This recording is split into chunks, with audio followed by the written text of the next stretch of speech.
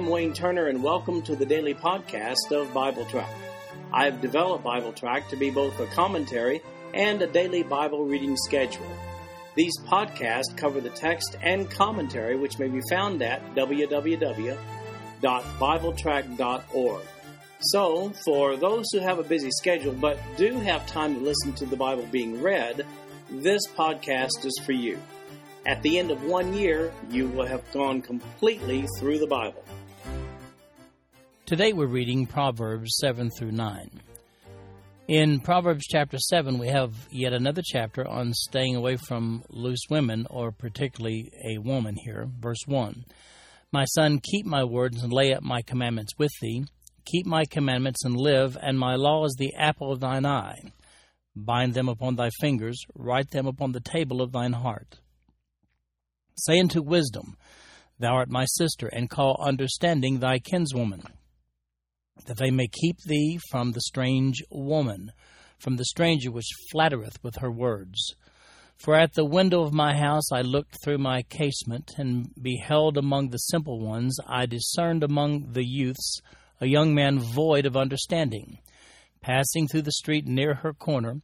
And he went the way to her house, in the twilight, in the evening, in the black and dark night. And behold, there met him a woman, with the attire of an harlot, and subtle of heart. She is loud and stubborn, her feet abide not in her house. Now is she without, now in the streets, and lieth in wait at every corner. So she caught him, and kissed him, and with an impudent face said unto him, I have peace offerings with me. This day have I paid my vows.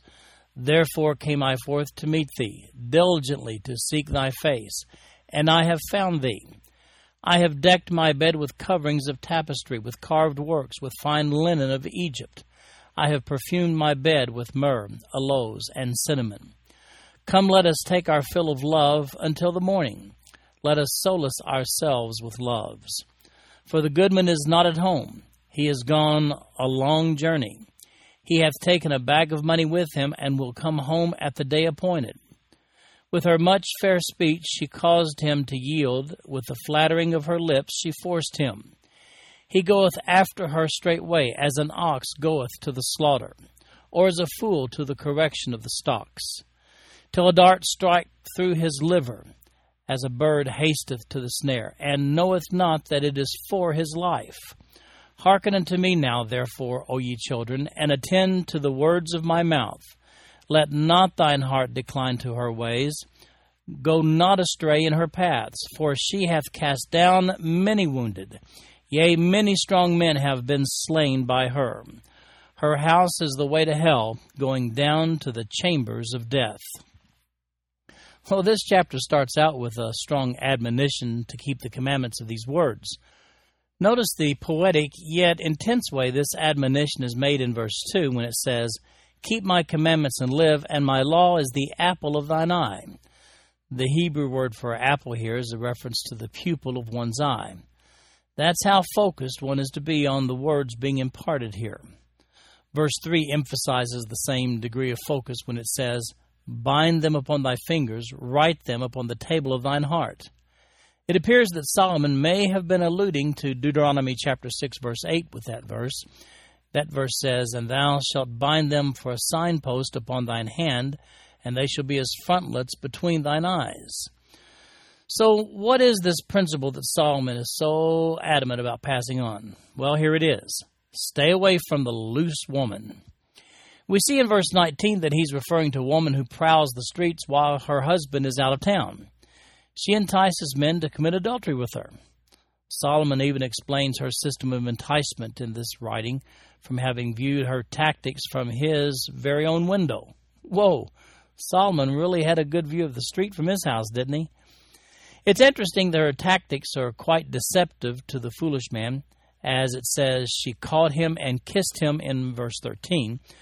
But then in verse 14, she informs him that she's just come from the temple where she's made her peace offerings, and according to Leviticus chapter 7, verses 11 through 36. And when you're returning from having made a peace offering, you're going to have some pretty nice cuts of meat with you. An evening of fine food and romance with a gal who's just made her peace offerings before God. One big problem, though, and that's that the foolish young man is willing to overlook at this point the fact that she's married and she's cheating on her husband. Finally, in the strongest words Solomon could muster up, he warns of the consequences when one succumbs to her enticements in verses 26 and 27 when he says this, "For she hath cast down many wounded, yea, many strong men have been slain by her. Her house is the way to hell, going down to the chambers of death." In Proverbs chapter 8, we find wisdom once again personified. Verse 1. "Doth not wisdom cry, and understanding put forth her voice? She standeth in the top of high places, by the way in the places of the paths. She crieth at the gates, at the entry of the city, at the coming in at the doors. Unto you, O men, I call, and my voice is to the sons of men. O ye simple, understand wisdom, and ye fools, be ye of an understanding heart. Hear, for I will speak of excellent things, and the opening of my lips shall be right things. For my mouth shall speak truth, and wickedness is an abomination to my lips. All the words of my mouth are in righteousness. There is nothing froward or perverse in them. They are all plain to him that understandeth, and right to them that find knowledge. Receive my instruction, and not silver, and knowledge rather than choice gold. For wisdom is better than rubies, and all the things that may be desired are not to be compared to it. I, wisdom, dwell with prudence, and find out knowledge of witty inventions. The fear of the Lord is to hate evil, pride and arrogancy, and the evil way, and the froward mouth do I hate. Counsel is mine, and sound wisdom. I am understanding, I have strength. By me kings reign, and princes decree justice. By me princes rule, and noble, even all the judges of the earth. I love them that love me, and those that seek me early shall find me. Riches and honor are with me, yea, durable riches and righteousness. My fruit is better than gold, yea, than fine gold, and my revenue than choice silver. I lead in the way of righteousness, in the midst of the paths of judgment, that I may cause those that love me to inherit substance, and I will fill their treasures. The Lord possessed me in the beginning of his way, before his works of old. I was set up from everlasting, from the beginning, or ever the earth was. When there was no depths, I was brought forth. When there were no fountains abounding with water.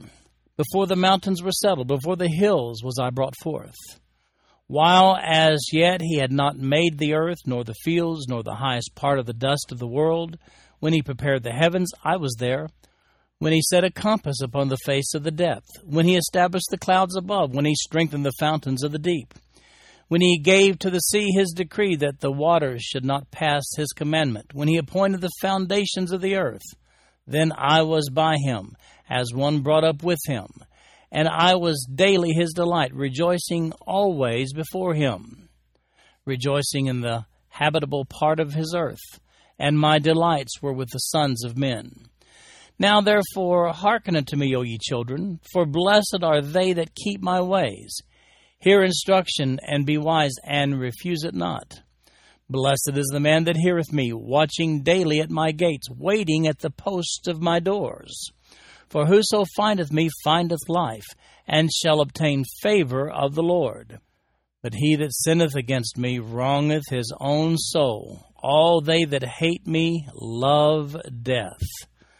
Now, this is an interesting chapter where wisdom takes on personal attributes. Well, really, the attributes of God.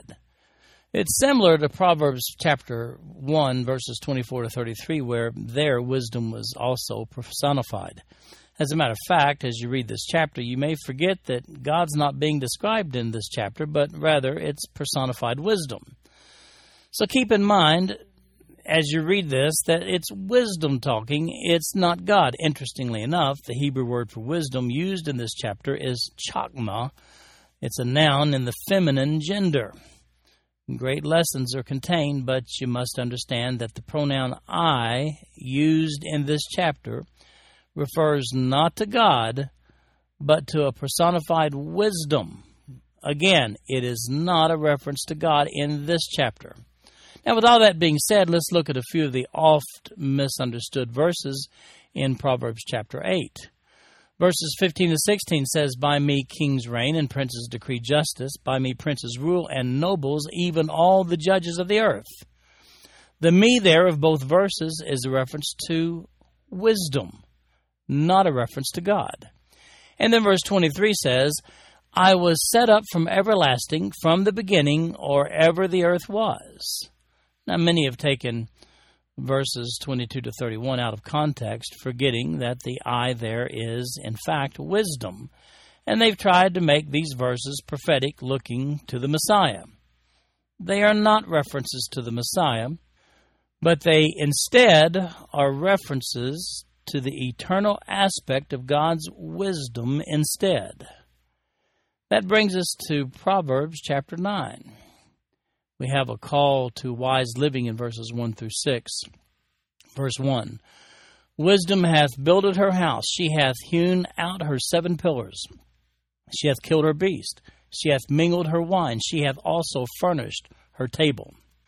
She hath sent forth her maidens. She crieth upon the highest places of the city. Whoso is simple, let him turn hither.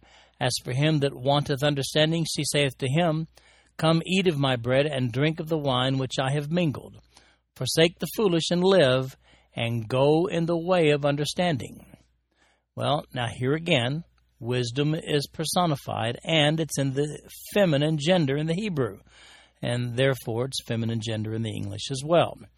Wisdom is seen here as one calling men to follow her, wisdom, while at the same time, and of course, conversely, forsaking foolishness. How about that scorner in verses 7 through 12 of chapter 9? Verse 7, "He that reproveth a scorner getteth to himself shame, and he that rebuketh a wicked man getteth himself a blot. Reprove not a scorner, lest he hate thee. Rebuke a wise man, and he will love thee. Give instruction to a wise man, and he will be yet wiser. Teach a just man, and he will increase in learning. The fear of the Lord is the beginning of wisdom, and the knowledge of the holy is understanding.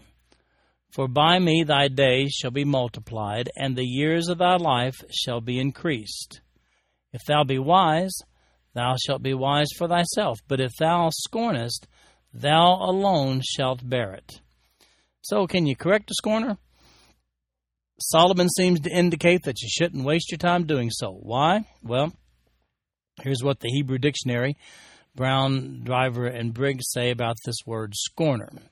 It's the Hebrew word letz. The scorner is proud and haughty, delights in scorning, is incapable of discipline, reproof, or rebuke, cannot find wisdom, is an abomination, should be avoided, smitten and punished for the benefit of the simple, and banished for the removal of contention.